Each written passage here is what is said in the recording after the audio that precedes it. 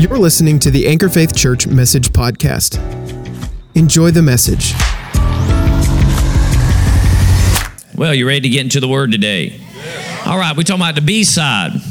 They collected my 45 in second service, and they said they put it in my office, but I wasn't able to locate it, so I'll have to find out of the team who put it in there where they actually put it so I can pull it out for next service. But in Acts chapter 20, verse 25 up to 30, this is our kind of context of why we're talking about the B-side. Paul said this, and I'll probably just stop here at the end of 27. And now behold, I know that all of you among whom I went about preaching what? The kingdom. That's so important. Paul went about preaching the kingdom. Salvation is a part of the kingdom, but the kingdom is more than just one subject, okay?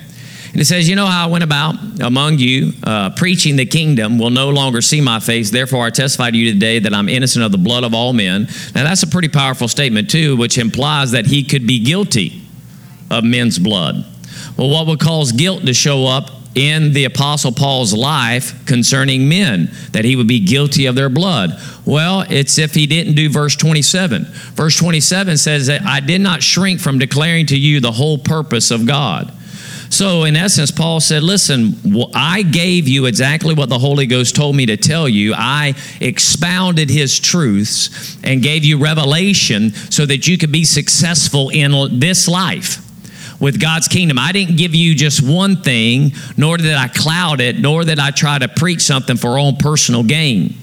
I preached it very specifically so that you could thrive in the purpose God had for your life. And I gave you everything you needed in order to be successful and to overcome the evil one. Amen? So it's very important for a ministry or the church of Jesus Christ that the fivefold ministry places themselves in a position when they're teaching the Word of God that they don't withhold the full counsel of God. Amen? Because if the baptism of the Holy Ghost, which today is the day of Pentecost, today's Pentecost Sunday. Amen? And on Pentecost Sunday, the Holy Ghost fell. I said the Holy Ghost fell. Hallelujah. The Holy Ghost fell. Power came to the planet.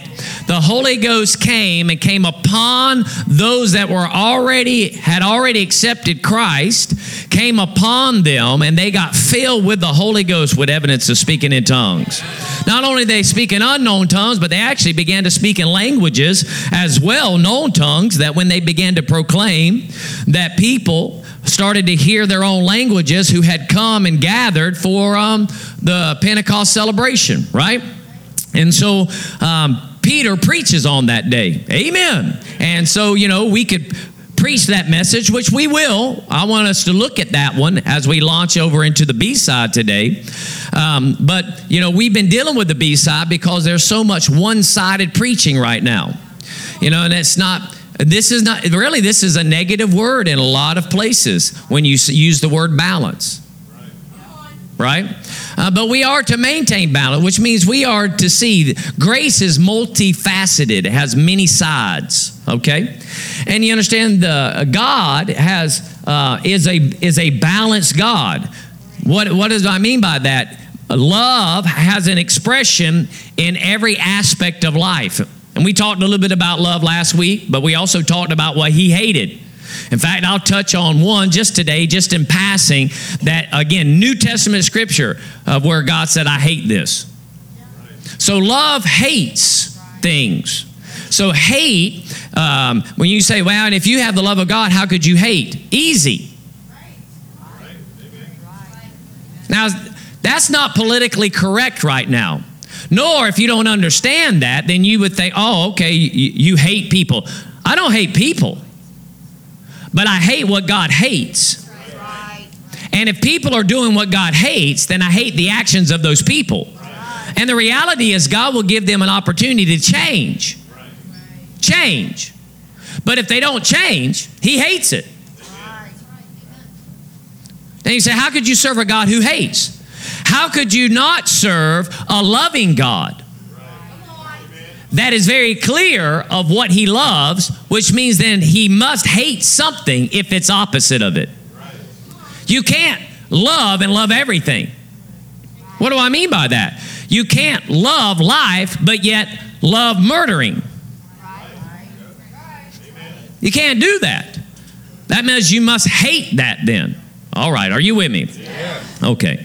So, God hates things that are opposite of him. We saw that last week. So today we're going to talk about the A side. This is a great, powerful side. We preach this often. And again, the A side is a truth. Don't get me wrong. I'm not diminishing the A side as we move forward. I have to mention it just so you'll understand what the B side of the A side is. And I touch on it, but I don't go exhaustive because, again, there's plenty of preaching that's very positive on these particular subjects. There's nothing wrong with them unless they don't give you the B side, unless they don't tell you that they go this far or this is how you are able to walk in the A side. All right? So the A side we hear a lot of is out of Acts chapter 13, verses 38 and 39. I'll have, again, let everything be confirmed by 2 or 3 witnesses. So I have 4 for the A side. All right? That's why it's taken us a little time to go through these scriptures and to get through these sermons each Sunday. It's just because, we got to spend a small amount of time to communicate this A side. Acts chapter 13, verse 38 to 39 says, "Therefore, let it be known, brethren," so we're talking to the church, "that through this man," we're talking about Jesus, "is preached to you the" what? "Forgiveness of sin.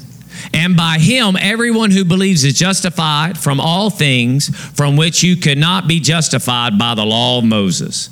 So what is this message, the A side preaching? Is Jesus has forgiven you. Amen. Jesus has forgiven you of your sins. Forgiveness is a powerful thing to preach about in the kingdom of God. The kingdom of God offers forgiveness. Isn't that good news? He offers forgiveness. In Hebrews chapter 9, verse 22, it says, "According to the law, one may almost say all things are cleansed with the blood, and without the shedding of blood there is no forgiveness." Now, I use these 2 passages of Scripture because, again, A-side preaching of forgiveness is they'll let you know that you can't do anything to earn God's forgiveness, right? You can't do anything of your own merit to earn God's approval. You can do nothing on your own that God would say, you're accepted. Right? And that's true. You can't do it. No man is good, no, not one. It requires that you receive his forgiveness. And forgiveness is made because he died, he shed his blood, he took his blood that was without spot or wrinkle and carried it all the way, not to a mercy seat in the earth, but to the mercy seat that's in heaven. The old covenant lets us know of the tabernacle and the temple that was built. It was a model of one that existed in heaven. That's why they said, you build it according to my design. And they were to put the blood on the mercy seat. Amen? There was a shedding of blood that made atonement. Well, Jesus did something bigger in this Hebrews chapter 9, if you read the whole chapter, is that it's not the sacrifice and the blood of bulls and goats anymore. It is the precious blood of Jesus. Amen? It says that we have been purchased, not with silver and gold, that which passes away with that mere, metal, but we are purchased with the precious blood of Jesus. Isn't that good news? Amen. So that Jesus shed his blood so that the forgiveness of sin, and when he forgave sin, he did it what? Once and for all. That means when his blood was applied to the mercy seat in heaven, the sin Adam did at the beginning, he made forgiveness for that all the way through to the last sin that will ever be committed by a man or a woman in a skin suit. Amen? Once and for all. Now, why is that important? Because all who died prior to Jesus dying on the cross and putting his blood on the mercy seat, right? They still had the opportunity to be righteous, to believe on Jesus, but yet they could not be out of the grave. That's why Jesus lets us know that there's 2 places in the grave. There was a place of torment, but then there was another place called paradise, or Abraham's bosom. Right? Remember, Jesus told the one of the thieves, he said, today you'll be with me in paradise. Because you have believed on me, that I am the Son of God, you will be saved. Though you and I both are going to go to the grave. Now, I shouldn't be because I'm blameless. I've not sinned. I'm freely giving up I'm laying my life down for you. But because I do that, I'll be able to take all that are in paradise with me when I go. Hallelujah. Why? Because the blood's going to be applied so that their belief in me, all who died in the old covenant, but those who believed on me that I would come, I will be able to resurrect them, take them out of paradise, because the blood's coming to purchase their redemption. But now, for us who die in this new dispensation or this new covenant or this better covenant we're in, when we die, we're absent from our body. We don't go to paradise or the grave. We are caught up and we're with the Lord. Paul said, he said, to die is far better, right? To be out of the body, you'll be present with the Lord. Amen? And we'll be present with him. Why? Because we've been purchased. So again, he applied his blood once and for all, so forgiveness has been made available for all humanity, for all those who had done it prior to that event, and for any that will do a sin unto the Lord in the millennial reign. The blood has already paved a way. And that's good news. Isn't that good news? Yes, forgiveness has come. Ephesians chapter 1 verse 7 says this, in him we have redemption through his blood, the forgiveness of our trespasses according to the riches of his grace. Okay, and that word grace there means unmerited favor. That's one side of grace, not every side of grace. And so there is this aspect of God's grace that when we deserved to be penalized, to be held guilty for our rebellion against the kingdom of God and the crown of God and the throne of God, and we could rightly be sentenced for eternity away from him because of our sin deeds, our transgression, our disobedience, our rebellion. Christ said, I'll pay for it. Amen. And so forgiveness showed up. Colossians chapter 1, verse 14, in whom we have redemption. What is it?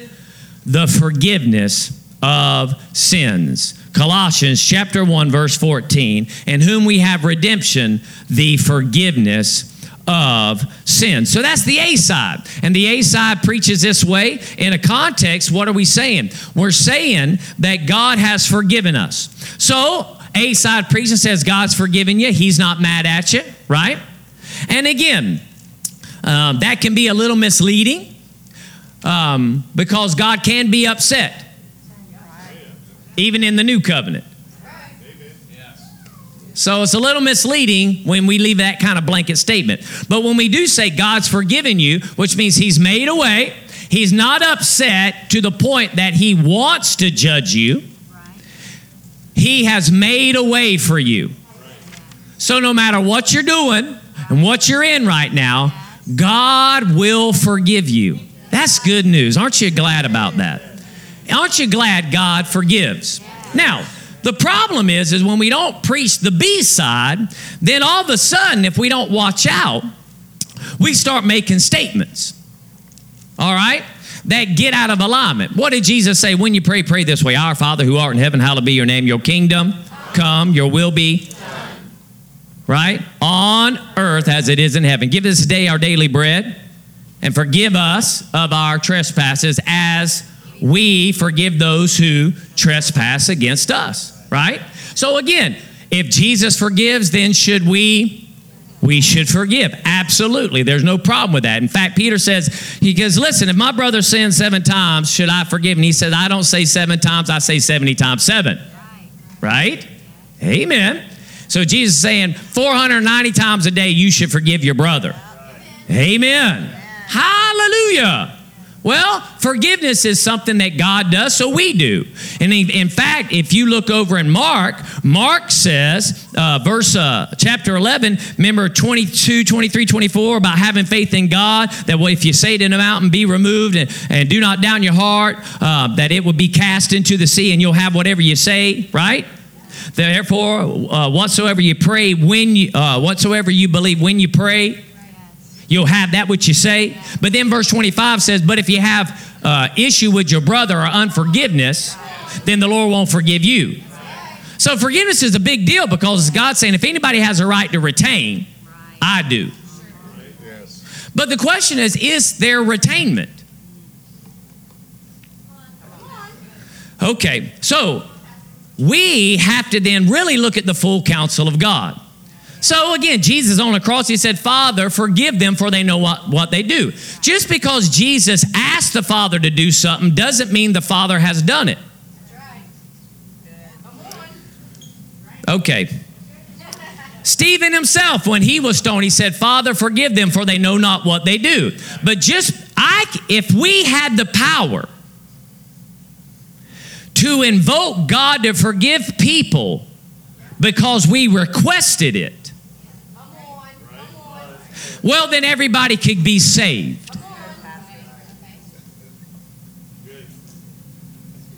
So what happens if we don't preach the B side, then all of a sudden we'll create another doctrine that has been preached.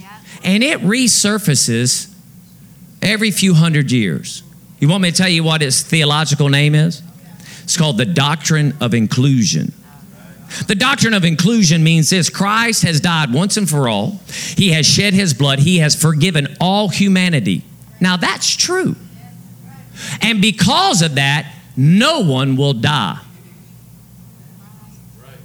That's you don't even have to confess him. He's already made. So in essence, that doctrine says there is no hell now. Yet the Bible is very clear there is one. And that there is a lake of fire, a second death, that not just the devil, the false prophet or the beast, right? Fallen angels are going, but people,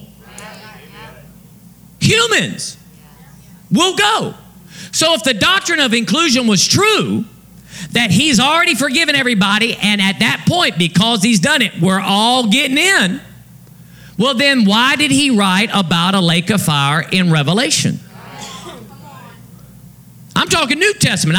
You might be able to try to get away with some Old Testament stuff like, again, hell's opening its mouth wide and all those particular places, But again, the Bible talks in the end, after the millennial reign, that the grave will give up the dead. And that is humans. The spirit of man that was in a human suit. And they will be judged before the great white throne judgment. Yet, their sins had been forgiven because of the blood. How come God's now holding it? Hallelujah. This is very important. Because again, if we don't watch out, we'll A-side preach. And what we'll do is like, God's forgiven you. The blood's there. God's not mad at you. Come on in.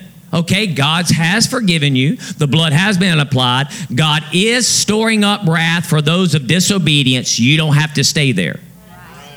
So if you do what the Bible says you can do in order to receive forgiveness. Just because Christ has forgiven everyone doesn't mean everyone's received it. And that's what's not being preached, is how to receive forgiveness. The finished work of Jesus is the finished work of Jesus. But you must receive it. Because you can reject it. And if you reject how to receive forgiveness, then you do not get the benefits of forgiveness. For when you receive forgiveness, your name is penned into a book called the Lamb's Book of Life. And when that name is there, all of a sudden a new page starts for you. A new one. That isn't, listen, the Lamb's Book of Life is not just a list of names. Shatarabasite. It's not just a list of names where it's like Ancestry.com and we're like just reading names and we go alphabetically speaking, right? No, it's your name, and the minute your name's in it, there's note pages. There's note pages. What's that mean? God then begins to, by the Spirit, write everything you do now that you're a child of God. And he weighs that, whether you did it in your flesh or whether you did that according to being led by the Spirit. Because when you, child of God, stand before the judgment seat of Christ, you're going to be judged on what you did now that you are in his kingdom as a child of God. Did you live it according to the flesh? Because if you did, he'll say, okay, man, everybody loved this action, but I didn't ask you to do that. You did that so people would recognize you, and they all gave you an applause and gave you an award. Remember that award you got? Remember they put you in front of that banquet? Remember all that stuff? Yeah, you got that, but I actually didn't ask you to do that. That really wasn't my will for you in that action, so you got your reward. There's none for you here. That burns up. Now, that doesn't mean he says, you know what, I asked you to do that. People recognize it. Remember when they took you to that bank when you got that reward? That was pretty awesome. But look at the reward you get with me now because you did what I asked you to do. Amen. Remember this action you did? Yeah, nobody even knew you did it. Right. Come on now. Didn't get an award from man. Nobody saw it. But I'm giving you this. See, when your name gets in the Lamb's Book of Life, all of a sudden, all you did in the flesh, in your skin suit, when I say that, God's writing it down. And then when he opens up that book, he'll say, yep, your name's there. Okay, now let's talk about all that you did. You say, wait a minute, that's works. It's a work of faith. It wasn't what got you into the kingdom. It's what you did while you were in the kingdom. Because you know what's so awesome about our kingdom? Shut that up. Aren't you glad? Parents, seriously, do you not want to reward your kids? Just be glad I gave birth to you. Now, we say this sometimes. Who do you think pays the mortgage? Who do you think feeds you? Who do you think, has the air on? Who do you think's got the water? I understand. And you know what? That's part of birthright. And they ought to be satisfied with that. But you don't stop there. You want to get them a present when they do some good behavior based upon your words. My gosh, man, I'm going to reward. You want to laugh, and you're just a human. How much more if we, being evil, know how to give good gifts? Well, our Heavenly Father. My gosh, man, when you got into the kingdom, he put you in the Lamb's Book of Life. He's like, I can't wait to openly reward my kids who obediently follow me in the earth, following my Spirit. Amen. Again, we are only living in our mental mind according to this world. There is a whole eternity of things to do, and our obedience to God as a child of God now will carry over. Yes, it is true in a physical sense that nobody takes their U-Hauls to the grave site because they can't take naturally what's with them. But your works can go with you into the spirit realm, into each. You can take it with you. Because it's your work of faith. What do you want me to do, Dad? You want me to give what? I'll do it, Dad. How could I not do what you asked me to do? You gave me your life. You gave me your blood. That's called faith. Hearing what God says, acting on what God says, doing it in his strength and power. Whether it's being good to humanity in one instance or whether it's operating in some gift or authority that the believer has, it's still in obedience to God. And he says, yep, Pastor Earl laid hands on the sick that day according to obedience, and 15 people received power from me, not him, but it came through him, through the laying on of hands, and they received the reward. He saw and acknowledged and recognized the joy of seeing them healed, but I got a reward for that obedience. I mean, you got to read your Bible. I mean, I feel like I'm saying stuff that people are right now are thinking, what? Because again, what have you heard? You've only heard an A side, that if you ask Jesus to come into your heart and save you, he'll forgive you of your sin, and when you die, you go to heaven, and you don't even know how to live here. That's right. And that's not what God intended. God's like, look, I'll never leave you nor forsake you. I'll empower you to live for me down on the earth, to show my glory, to be my light. Amen. So, with that being said, there is a way to receive forgiveness. Forgiveness is something Jesus did, period. But there's a way to access it. And you must access it the way God says to access it. If you don't access it the way he says to access it, then you don't have it, even though it's there. Do you understand what I'm saying? Again, if I had a bank account that I put your name on it, and I put $1 billion in it, and I went to you and say, listen, I want to offer an invitation that I want to give you $1 billion. I already got an account with your name on it. Right? It's already done. But here's the conditions to receive it. Right? And if you say, well, I don't want to do that, then even though it's already there, I mean, you didn't have to do anything for me to do what I did. But you do have to do something in order to receive it. Now, it's not a works, it's faith. Let's look at this. The B side. All right, the B side. In Acts chapter 2 is the day of Pentecost. Since it's Pentecost Sunday, let us turn over there real quick. And, Peter gets up after he gets filled with the Holy Ghost with evidence of speaking in tongues. They're all speaking in other tongues and in unknown tongues that day. And people are just like blown away. Well, Peter rises up, right, because they're kind of mocking, thinking these guys are drunk. My gosh, man, they're already, completely inebriated. Well, he jumps up in the 14th verse, and Peter, taking a stand with the 11, raised his voice, declared to them, men of Judah and all who live in Jerusalem, let it be known to you and give heed to my words. And then he begins to preach and says, these people are not drunk as you suppose. And then he begins to speak out what the prophets have said concerning this outpouring of the Spirit. And he preaches this deal and attaches this outpouring to Jesus Christ. Because Christ came, because he died, because he rose, right? Because of the work that Jesus did. That Jesus performed signs and wonders, right? But he was delivered over because of the predetermined plan, foreknowledged by God, that godless men put him to death. In verse 24, he says, but God raised him up again. Isn't that powerful? Amen. And then began to speak again into Old Testament scripture concerning this thing that had taken place, that obviously that he wouldn't allow a soul to go to the grave and be abandoned or decay or rot, but God raised him up. So in essence, he's talking about the resurrection of Jesus. He preaches Christ's resurrection. All right? Now, once that's done, he ends up saying, concerning David, he talks about some prophets a little bit, right?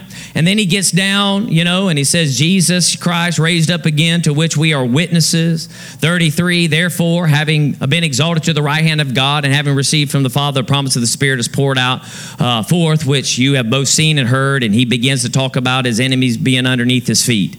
Well, about verse 37, it says, now when they heard this thing about the resurrection of Jesus, Peter again, what do we know about Pentecost? It's Jesus' way of launching a church. It started in a prayer meeting. Right? It was full of the Holy Ghost. In fact, before anyone else came, other than those in the prayer meeting, they experienced the baptism of the Holy Ghost with evidence of speaking in tongues. Amen. So the power of God was in demonstration in the launch of Jesus' church. And the message he preached was concerning a resurrection of the King himself. Because every time he talks about Jesus Christ, he's talking about the Messiah. In essence, he's talking about the kingdom of God. When they hear this, they say in verse 37, what must we do? Peter didn't give an altar call. The people wanted to get into the message. They wanted what they were seeing, and listen, this is so powerful.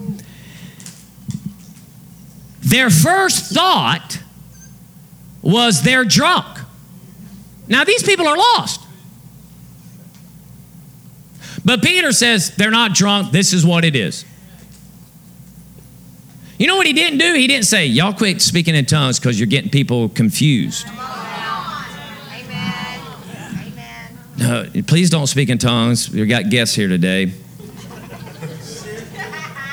Doesn't matter if a guest thinks it's crazy because the Spirit of God's come upon you. Because when we truly walk in the experience of God, they'll come back with this thought after the preaching of the word. What must I do? Instead of being ashamed of an expression, we should be empowered by it. Because again, it was the gift of tongues and unknown tongues that cause people to want to come into God's kingdom, not run away from it. Now, sure, there were some languages. I get it. But you understand, I could have some people stand up right now and speak in Spanish. I got some that can speak in Greek. I got some that can speak in Albania. I got some that can speak in Thailand right now, and they could all begin to speak in those languages, and some of you be like, I have no idea. You wouldn't know whether it was an unknown tongue. For some of you, just wouldn't even be able to discern that, especially if they were all speaking at the same time. Now, if you could recognize that language, sure. Right? Amen. So you understand, there was all kinds of stuff happening, unknown tongues and multiple different languages that were taking place that you understand, it seemed chaotic. So much so that they're drunk. Look, if I started, ¿Cómo está usted? Muy bien? Dios te bendiga. If I talked to you like this in another language, you wouldn't think nothing about me. So there was something else going on in their bodies. There was another expression. I mean, what does a drunk look like? I mean, there had to be some staggering under the anointing. There was they were not. The reason why they thought they were drunk, because have you been around a drunk? You're like, dude, you're slurring your words.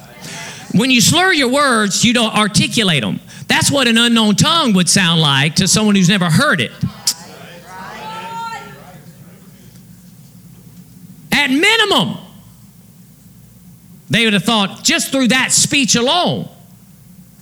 But you can get on the anointing, you begin to start moving and swaying because your body can't hold on to this fresh outpouring of God that came in like a mighty rushing wind. Are y'all with me? Yes. Hallelujah. So what does Peter say? Because they say, brethren, shall we do? Peter says this. Look at this verse 38. Put that up there, man. Jeez. First service of the Pioneer Church that Jesus is the head of the church. He said, this is how we pioneer a church.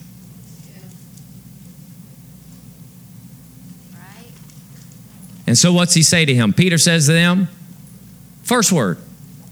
Come on, say the first word. I know it sounds like a cuss word, but go ahead and say it again. Say it again. Say it again. Say it again. Repent. And each one of you be baptized in the name of Jesus Christ for... What are you going to have to do before you're going to be able to receive the forgiveness of your sins? What's the word? Now, has he already forgiven you? But how do you get it?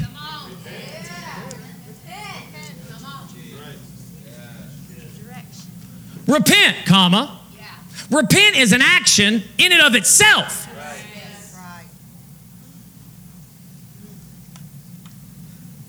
Hallelujah. Repent, and each of you be baptized in the name of Jesus Christ, the Messiah, the King, the Anointed One, for the forgiveness of your sins, and you will receive the gift of the Holy Spirit. Now, that's not the Holy Spirit just coming inside you and speaking to your spirit that you're a child of God, though that will happen. That is about receiving the endowment of power from on high, which is the baptism of the Holy Spirit with evidence of speaking in tongues. Verse 39, for the promise is for you and your children and for who are far off. As many as the Lord our God will what? Call to himself. No one goes after God, no, not one, but God draws men by. Is he still drawing men today? Well, if he's drawing men today, the way he drew them in the dispensation of what we call the church that's still alive today, if you can't get into church without repent, and you can't have the benefits of forgiveness that's already been taken care of, but it can't be applied to your life till you repent. Now, brother, you're just going to have to forgive me. Right? Brother, you're just going to have to forgive me. Well, are you doing what requires the blessing of forgiveness to happen? All right, let me go on. Hallelujah. Right? Let's go on. Let me go ahead and just lay out a bunch of scripture. Can we do that? Yes. Okay, Acts chapter 13, verses 13 to 19. Let everything be confirmed by 2 or 3 witnesses. It says, in the God of Abraham, Isaac, and Jacob. I like starting here. The reason I start here is because, again, repent is not an issue just with the law of Moses. This is prior to the law of Moses. This is based upon a promise.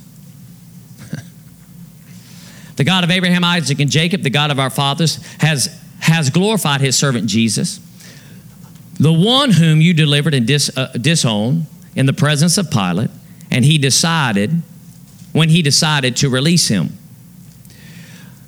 But you disowned the holy and righteous one and asked for a murderer to be granted to you. In essence, Pilate's like, I have no problem with Jesus, man. He ain't done nothing wrong. I'm going to release him. You were like, no, crucified. Give us Barabbas, whose name means the son of a murderer, son of a thief, right? It's the son of a devil. They took the devil over Jesus. All right, let's go on.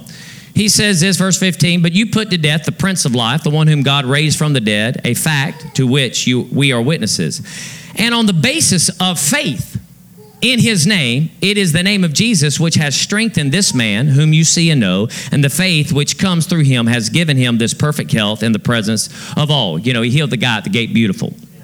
All right. And now, brethren, I know that you acted in ignorance. Look what he says now. Just as your rulers did also. But the things which God announced beforehand by the mouth of all the prophets, that his Christ would suffer, he has thus fulfilled. Jesus has fulfilled now. Look what he says in verse 19. Therefore, what do they need to do? What do they need to do? Repent and return. Why? So that your sins may be wiped away. Now here's the thing. Christ has already forgiven every one of their sins by the blood. Yet, there are sins that aren't wiped away yet, because until you exercise repentance. See, we know when the great white throne judgment happens, read the book of Revelation, and the grave gives up the dead, and they are in heaven standing before the great white throne. It says they'll pull out the book of life to see if their name's in it. If their name's not in it, they shut it, move it to the side, and pull out the rest of the books. Now, these books are the sins, those charges that are against those who did not make Jesus Lord by repenting and receiving something he already paid for. So in essence, Jesus could say, listen, all that you're going to be guilty of today, I actually had offered forgiveness. But because you didn't repent and allow my blood to show up and wash these away, they're going to be held to your account. And now I'll cast you into the lake of fire, which is the second death. You'll pay for this, which means you'll pay for it for eternity. And it's not because God didn't provide the way, but it's because they did not repent. And if you believe this any other way, then it's the doctrine of inclusion. Don't even ask people to get born again anymore. There's no reason for it. And if you have the power to say, oh, forgive them, Father, because you did, and so I'm asking you to forgive them, as if God won't hold that to their account. Oh, well, you know what those scriptures mean when you say, Father, forgive them, for they know not what they do. Even Moses stood in the gap and says, Lord, don't judge them yet. You know, be lenient. What both Jesus and Stephen were doing was saying, have mercy on them. Don't cause this to come to their account today. Extending more mercy towards their lives so that they may have a day that they would what? Repent. Every one of us, should we go to the Lord Jesus in heaven, will be because we repented and received forgiveness. Now, here's the thing about repenting. When you do an A-side preaching of forgiveness only, you think you only have to repent once. Repentance is not a one-time event. Because when the word repent literally means change your thinking. In fact, it means to heartily amend your ways and to abhor sin. To change one's mind. Well, don't you know we got to change our thinking on a lot of things concerning Jesus and the way to live and navigate. But because we get into A-side preaching, oh, God loves you, God cares, and He does. Now, I'm not saying these aren't wrong. I'm just saying because you don't go to the B-side, you, in essence, leave this idea, God died for you, God forgave you, God loves you, there's nothing you can do, period. Takes you out of the equation, that all of a sudden repenting, if you ask Him to come into your heart and save you, that's the only thing you got to do. And after that, whatever you do doesn't matter now. The Bible doesn't teach that.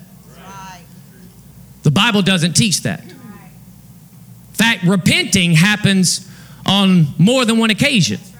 You got to repent about how you see your body, health and healing. You got to repent about how you see your mind. You got to repent about how you work in the flesh. You got to repent about how you have relationships, with others, whether it's your spouse, your children, whether it's your workplace. You got to repent about all kinds of stuff. You got to repent about how you respond in situations.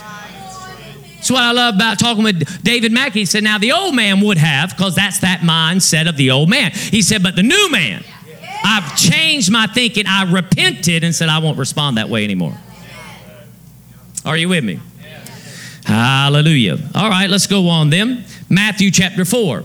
Just so you know, it wasn't Peter only who preached repent. He got it from somebody. Well, Jesus just forgave us. Well, what did Jesus say to get it? Matthew chapter 4, verse 17. And from that time, Jesus began to preach and say, what do you got to do? What do you have to do? What do you have to do? You have to repent.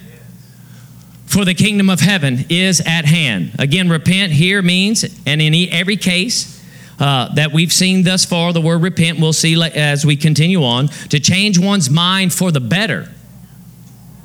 I mean, as great as you think your mind is right now, it's nothing compared to what it is under the Holy Spirit.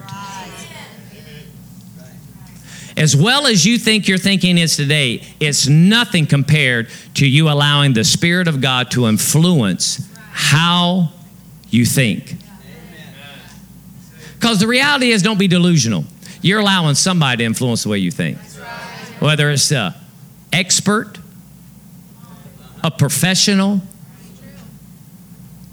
some book you read, somebody's thoughts are influencing your decisions. So, since you're listening, why don't you listen to the voice of God? Because He's the author and finisher of our faith. He's the creator of heaven and earth. His words are absolute and final and have the authority to back it. Amen. So if you're going to an expert, go to the Creator. Let Him tell you how to think about it.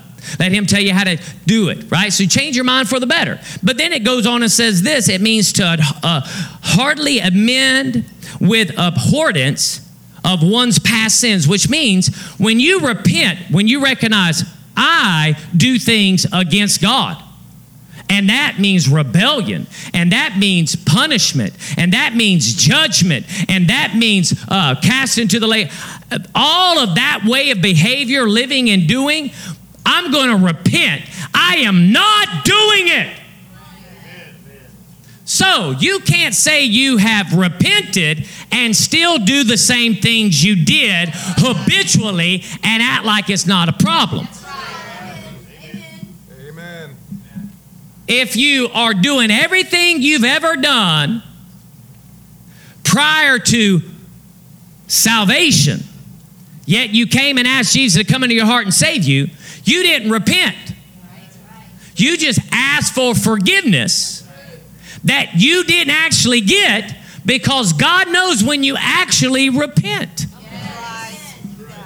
Jesus said Himself, He says, they confess me with their mouth, but their heart is far, which means they're saying they follow me, but they don't follow me. because they didn't really repent. They didn't change their thinking. They didn't say, I'll do it your way. They don't strive to do it his way. They don't seek to do it his way. And it's not you doing it his way on your own merit. When I seek to do God's way, and I say, I'll do it that way, Lord, then his Spirit empowers me to actually carry it out. Yes, amen. It's not like I'm doing it independent of the Holy Ghost, because I didn't get born again independent of the Holy Ghost. The Holy Ghost says you are going to die and be thrown into the lake of fire. You are going to be separated from the crown, from the kingdom of God. You can't do. God is not well. Look, God is not well with the unbeliever, although he's made a way. And he's warning them. What's he warning them? Repent. You got to change your thinking. You got to change your thinking. You got to change. You're going to have to recognize there's nothing that you can do in and of yourself that's going to work in any situation in life. You need to change your thinking. You need to abhor any type of behavior or action that is contrary to my word. And if you'll turn back to me and follow my word, then forgiveness will manifest. And the power of my word will manifest in your life. It doesn't happen outside of repentance. Amen? Luke chapter 24, verse 45 to 47 says, and he opened their understanding that they might, this is Jesus now after he died on the cross and rose from the grave, and he opened their mind, their understanding, and that they might comprehend the scriptures. Then he said to them, thus it is written, and thus it was necessary for the Christ to suffer and to rise from the death the third day. And that what? Repentance and, now this is New American Standard, it says that repentance for, but in the New American Standard it has this little footnote here that says other translations say repentance and forgiveness. And so the reality is repentance is a work itself that then causes another action to take place. So, repentance, why are you repenting? For forgiveness of sins. So what's implied? You don't repent, you don't receive forgiveness. Not that it isn't available. And not that God's like, I don't forgive them. He's not sitting on the throne going, I don't forgive them. I just don't forgive. No, he said, I have made a way. I am the way. I have already forgiven them, and yet they keep rejecting me, and they keep rejecting me, and they keep rejecting me by not repenting. They do not get access to what I've already done. And I don't want to hold it to them. But if they don't repent, their name's not going to be written in the Lamb's Book of Life.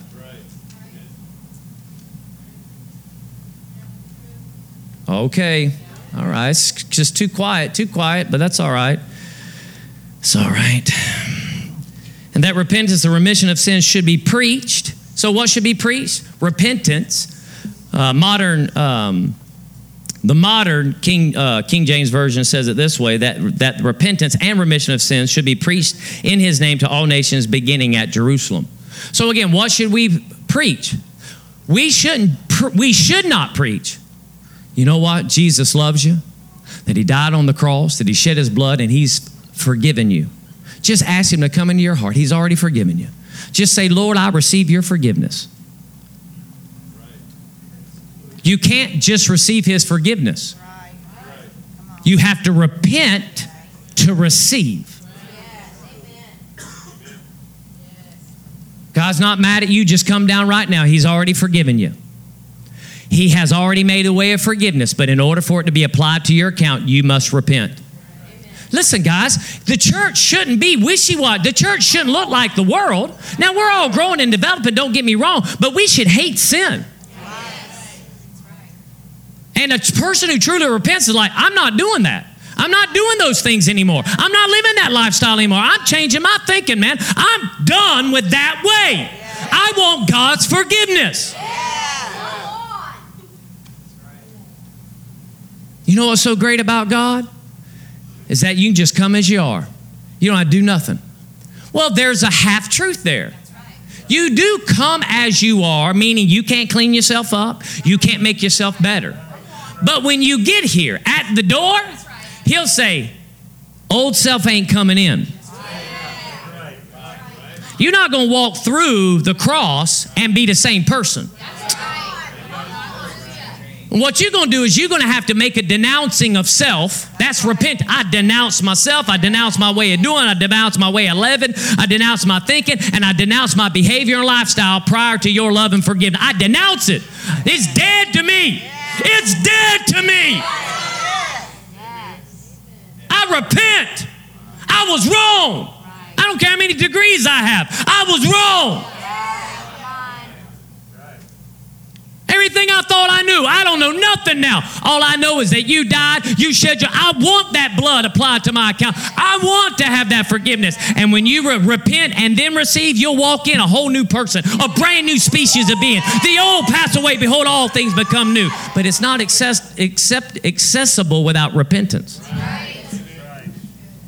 I mean, there's plenty of good people that do better than a lot of believers that are A-side preaching forgiveness. They live in life like they did before they came. Yeah, but I asked God. And again, that's the error and the heresy and the seducing spirit and the false doctrine of I'm just like you, a sinner saved by grace. No, you were a sinner. You're saved by grace through faith. Now you are a believer, a child of God. Your spirit man's incapable of sinning, because it's in the likeness of God. And if you'll yield to the Spirit, then you, through your changed thinking, can live a life outside of habitual sin. Yes, could you make a mistake as a believer? Sure, but you could live life way more without making that mistake. Amen. See what Jesus is saying, repent, quit having a sin consciousness. Well, you know, we all have heart disease in our family. It runs in the family. It doesn't run in my family. Now, brother, don't tempt God. I'm not tempting God. Christ is the bloodline that I'm in.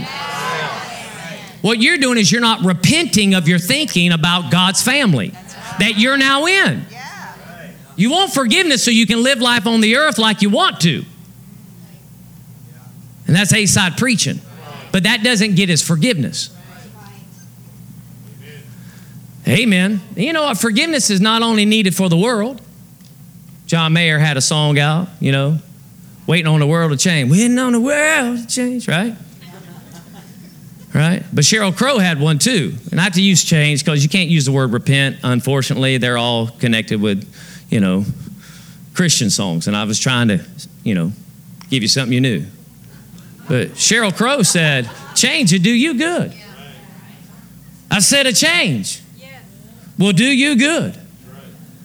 And as a believer, a change will do you good. Because the minute you change your thinking in any area of God's truth, it'll do you good. And it's required in order to receive what changed thinking gives.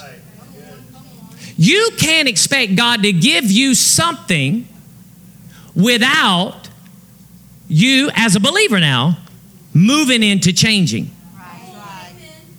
Now, he can do things just to show himself kind, but that kindness is to lead you to repentance. The kindness of God leads man to, in essence, every time he does a benevolent act or a kind act to you, he's trying to say, change the way you think, man. Repent so that you can exercise this on your own.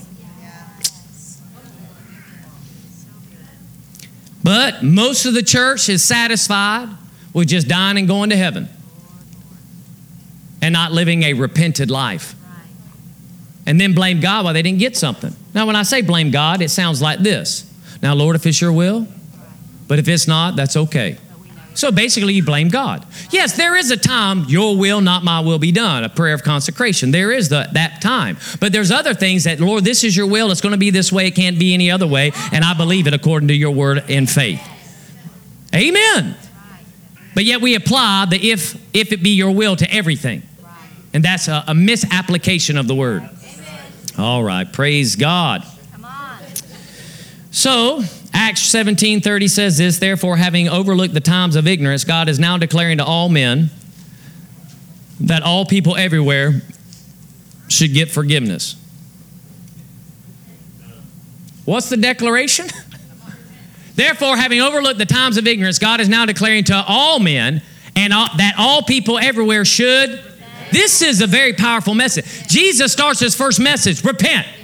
And it's the same message in this dispensation. Why are we not telling people, you need to repent? You're going to change your thinking. You want what that blessing has, but you don't want to repent to get it. All right. That's good. Hallelujah. No, this is what we are declared. Yes. 2 Peter chapter 3, verse 9. Just so we'll know, we use this scripture all the time. All the time we use this scripture when we want to see people get born again, right? We want people to get in the kingdom of God. 2 Peter chapter 3, verse 9 says, the Lord is not slow concerning his promises, as some count slowness, but is long-suffering towards us. The problem is that he's actually not talking about the world here. He's talking about the believer. Not purposing that any should perish, but that all to come to repentance. So he's not just talking about the world. He implies there's also within the church, we need to come to repentance in areas of things we don't know concerning God. And when he reveals it by the Spirit, we need to change our thinking so that we can then access what comes with repentance. Repentance is a doorway. You understand? Why is repentance the doorway? Because faith comes by hearing, and hearing from the Word of God. Faith access. Faith is the currency of the kingdom, but it's the cash drawer is repentance, which means you have to accept that word as the truth. Now that means I don't accept my way, I accept your way. That's the cash drawer. Repentance is the cash drawer of the currency of faith. I'm going to do it God's way. Cha-ching. Now you can pull that currency out of called faith and make an exchange of whatever it is. Repentance is what holds faith. Okay? So let me address Romans chapter 11 real quick. 11:29 says this. This is one scripture only. That people would try to use this. For the free gifts and callings of God are without repentance. See? Repentance isn't required. This is what it means according to Albert Barnes. But not just according to Albert Barnes. It's literal in Scripture. I'm just going to quote him so that you don't think I'm just telling you myself. He said, without repentance, this does not refer to man. Well, see, God don't need you to repent to him to give you what he wants to give you. That's not what that means. This does not refer to man, but to God.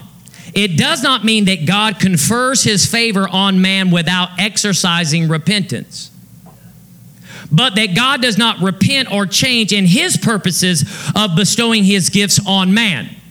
Whatever God destined you to be, he's not changed his mind about it. The question is, have you repented in order to walk in it?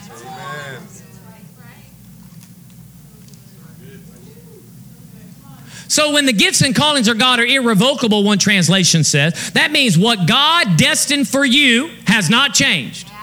And he's not changing his mind. Oh, you want to be a doctor? Oh, well, I actually wanted you to be, a mechanic, but that's okay. I'll bless you in it.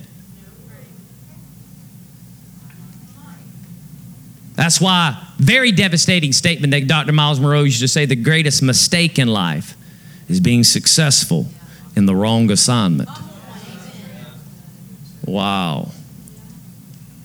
Okay, so you're going to work for that company your whole life and retire. I understand. But I called you to own it. I'm not smart. I am. Oh my goodness. He just needs you to trust him. So his plan for your life, guys, at the end of the day, it is what it is. And you're not changing it by doing your own stuff. In fact, when he pulls your book out, then your name can be in the Lamb's Book of Life. You can say, all right, here's the book I had destined for you and all the things that I wanted you to do that my Spirit was going to lead you in. Let's see how it compared to the book you wrote of yourself. Because your rewards are going to be based on it. Hallelujah. This is a B-side. All right. Numbers 23, why it's in context of Numbers 23:19. God is not a man that he should lie, neither the son of man that he should repent. He has said, and has he not, and shall he not do it? Has he spoken, and shall he not make it good? So God's going to do what he said he'd do. The question is, will you repent and let him do it through you? If you're not getting what God's called you to do, it's because you've not accessed it by repenting. And no one can stop you from your destiny. That's right. Only you can. Your spouse can't. Your kids can't. The coronavirus can't. The economy can't. An offense can't. A bad upbringing can't. A trial in life can't. No, only you.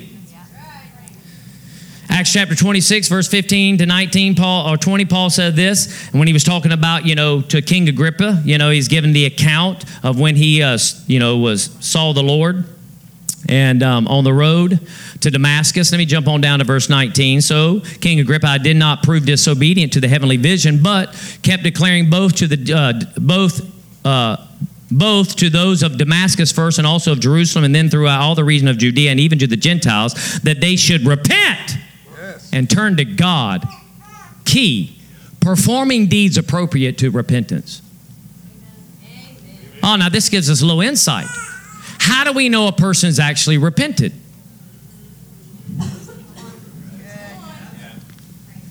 Because again, the person who comes and says with their mouth, but their heart's far from them, how we know? God knows, but how we know? Well, Paul lets us know.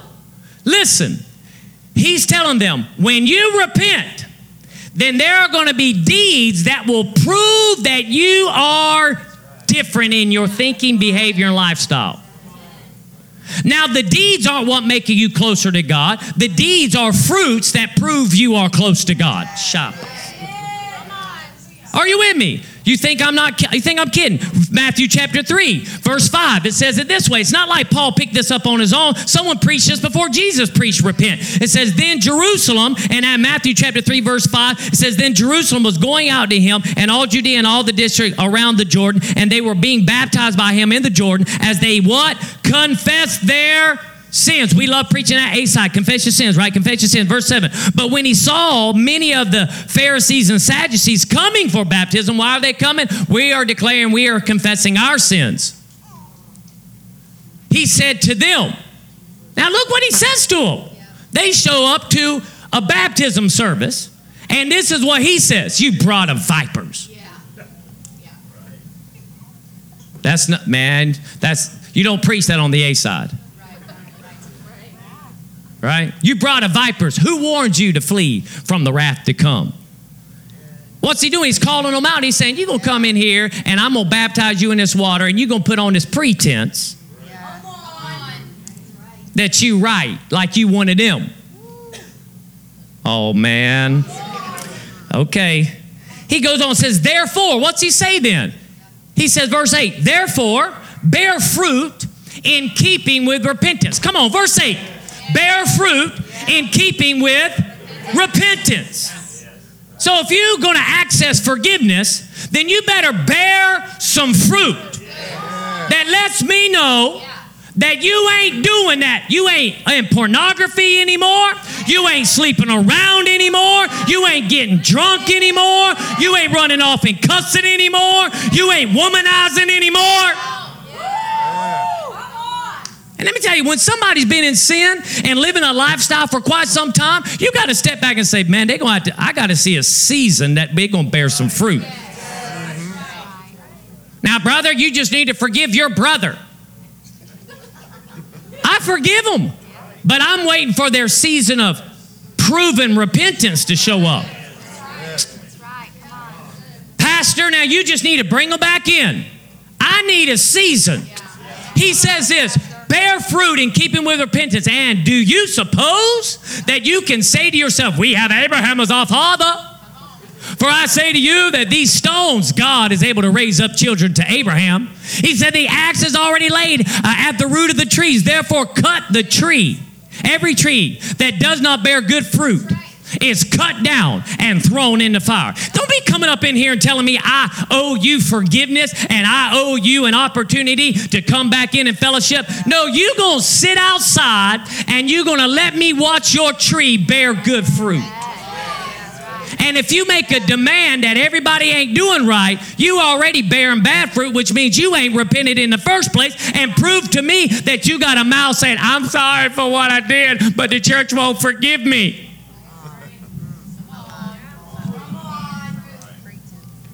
Yep. Now, here's the thing. I've forgiven all of them already.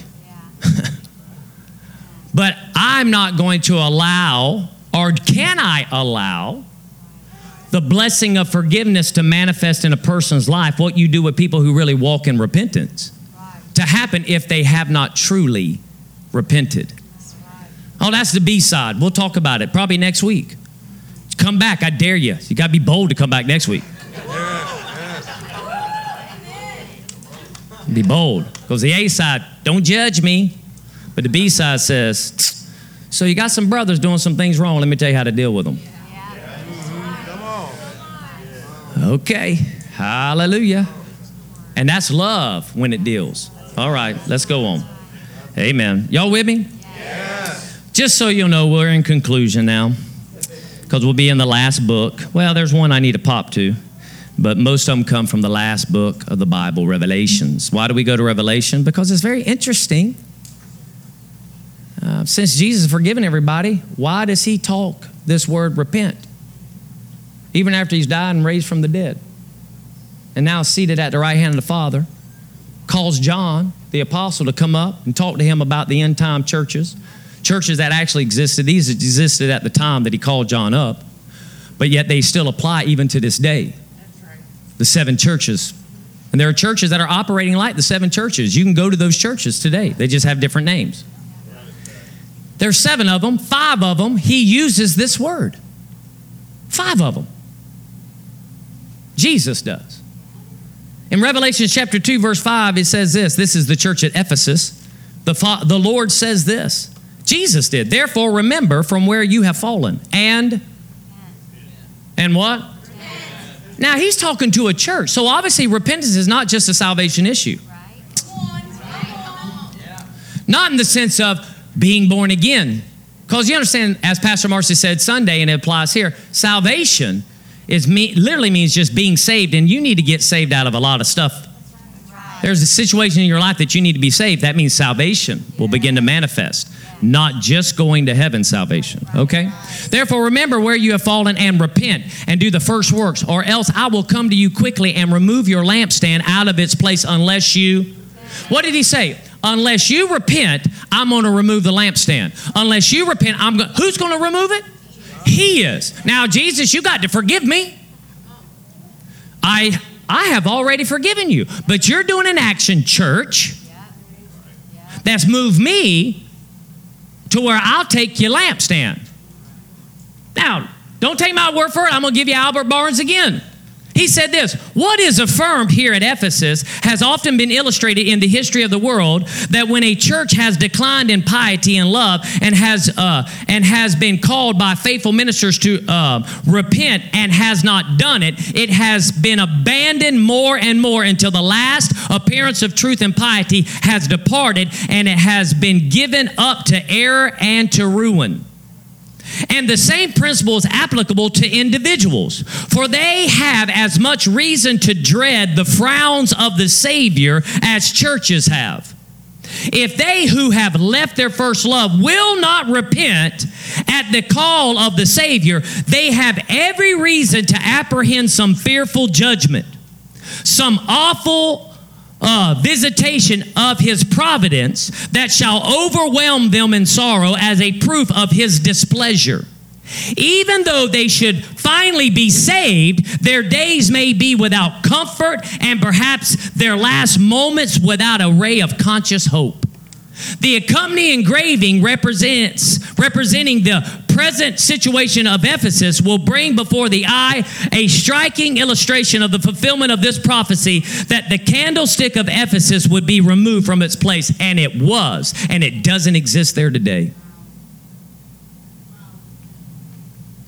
There's no indication the church ever repented. It doesn't exist today. There's no light in Ephesus.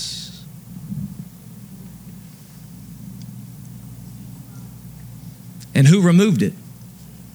The Lord did. Why? Because they wouldn't repent. And now we're in this dispensation. Lord, you got to forgive us. God is not sanctioning everything going on in this church. In fact, he'll go through his church and look at it and say, hey, now there's 2 churches, Philadelphia and another one. I can't remember off the top of my head. I think it was Smyrna. he didn't tell those two churches to repent. But the rest he did. He did. Why? Look at Luke chapter 17. Let me just throw this in real quick and then we'll go to the rest. He said, be on your guard. Because again, people use Matthew, again, 7 times 70, right? Use Matthew. Well, you know what? Luke wrote about what Matthew wrote about. And you know what? If you actually study the 4 Gospels, they don't always pen the exact same thing. And they're not in contradiction. They just heard different things, penned different things. So when Luke heard it, he heard it and added this, which means Matthew didn't include this, but it doesn't mean it wasn't part of the conversation. He said, but be on your guard. Jesus talking. If your brother sins. If who? Forgive him. Look at the scripture as I read it. Because this is what A-side preaching will do. Be on guard. Now, if your brother sins, forgive him. Come on now. If your brother sins, what do? Oh, you rebuke him. Oh, but you're not walking in love with me. Oh, yes, I am. Yes, I am. Because I know B-side. So if your brother sins, what do? Listen, don't act like you got a love better than God. And that the church has evolved all of a sudden to a higher place of love than even Jesus, the head of the church, has. If your brother sins, the first thing. Now listen, I just want you to know that I forgive you. Okay? Before we have this conversation. No, he says this. Be on your guard. If your brother sins, what do? Rebuke him. And if, conditional statement. If he repents, what do? What do? Forgive him. What do? Forgive him. When do you forgive him? Now listen, on a personal level, I've already forgiven you, which means I'm not offended by you. I'm not upset at you. I'm not like, oh, I just can't. But what I am is obligated that if you're not going to change from doing the sin you're doing, then I can't give you what forgiveness affords. And as a believer, you don't have to give someone what forgiveness affords if they hadn't done this. And anyone who says it different, they are listening to seducing spirits and doctrines of demons. If he sins against you, how many times? 7 times. How often? A day.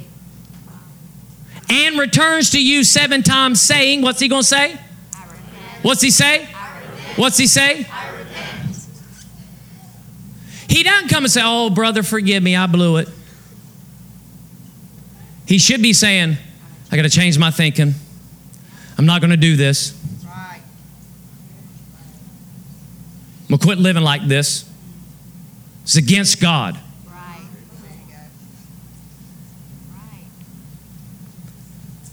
But if he comes to you 7 times saying, I repent, then what do? Why? So God will forgive too. And apply forgiveness and the benefits of forgiveness if you repent. In Revelation 2:16, at this church, he said, therefore repent, or else I'm coming to you quickly, and I will make war against them with the sword of my mouth. Now, God's not mad at you. I mean, he can be kind of upset and bring war to the church.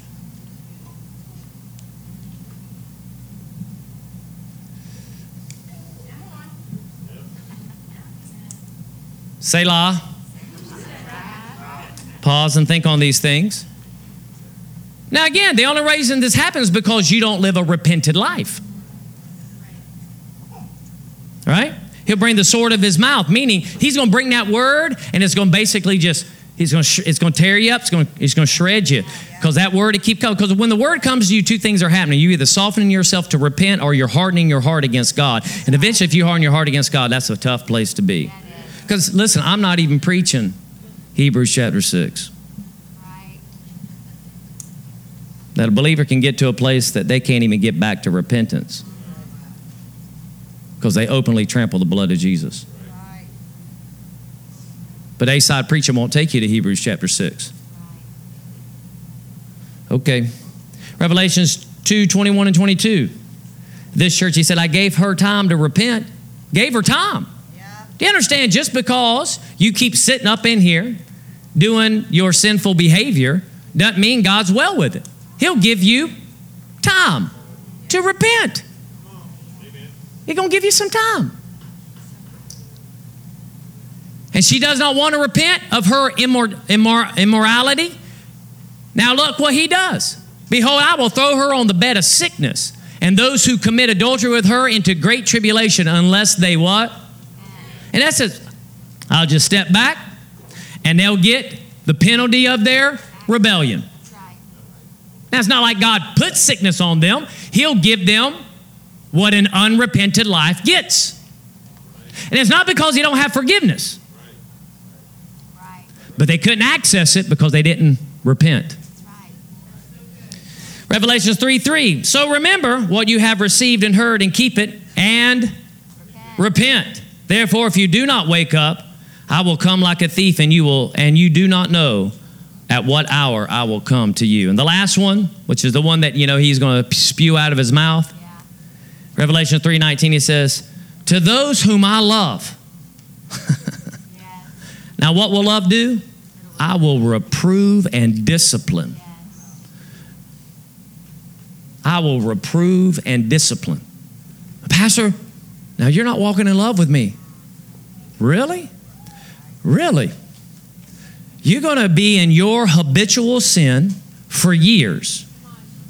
And we walking you, trying to walk you through, and you choose not to do it, and you want me to just act like you've not done nothing at your own word and your own actions and your own fruit, and that I'm just supposed to forgive you anyway?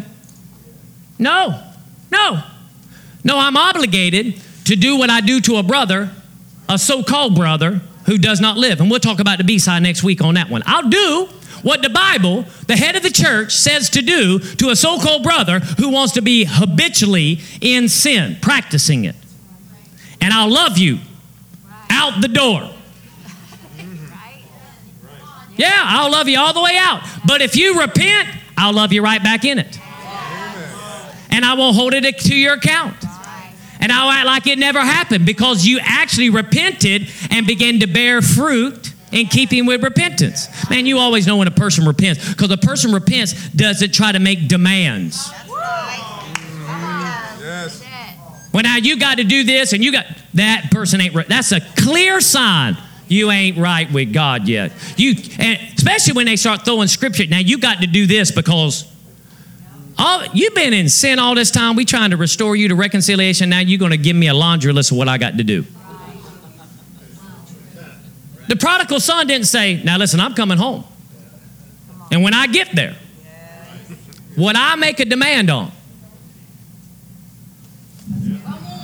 Okay. Those whom I love, I reprove and discipline. Therefore, be zealous and repent. It's unfortunate in today's society, or in the church, we've lost the message of repentance.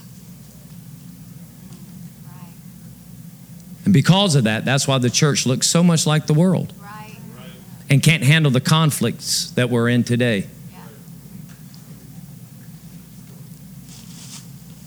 They only think like the world. Thank you so much for listening to this message. If you want more, subscribe to our message podcast on iTunes, Google Play, Spotify, and SoundCloud. Rating and leaving a comment will go a long way with helping our messages get better circulation. If you'd enjoy watching our weekend messages, visit youtube.com/anchorfaith. We'd love it if you'd subscribe, leave a comment or a like on the messages. If you'd like to find out more information about us and how we're influencing the world and help support the work we're doing by giving, just visit anchorfaith.com.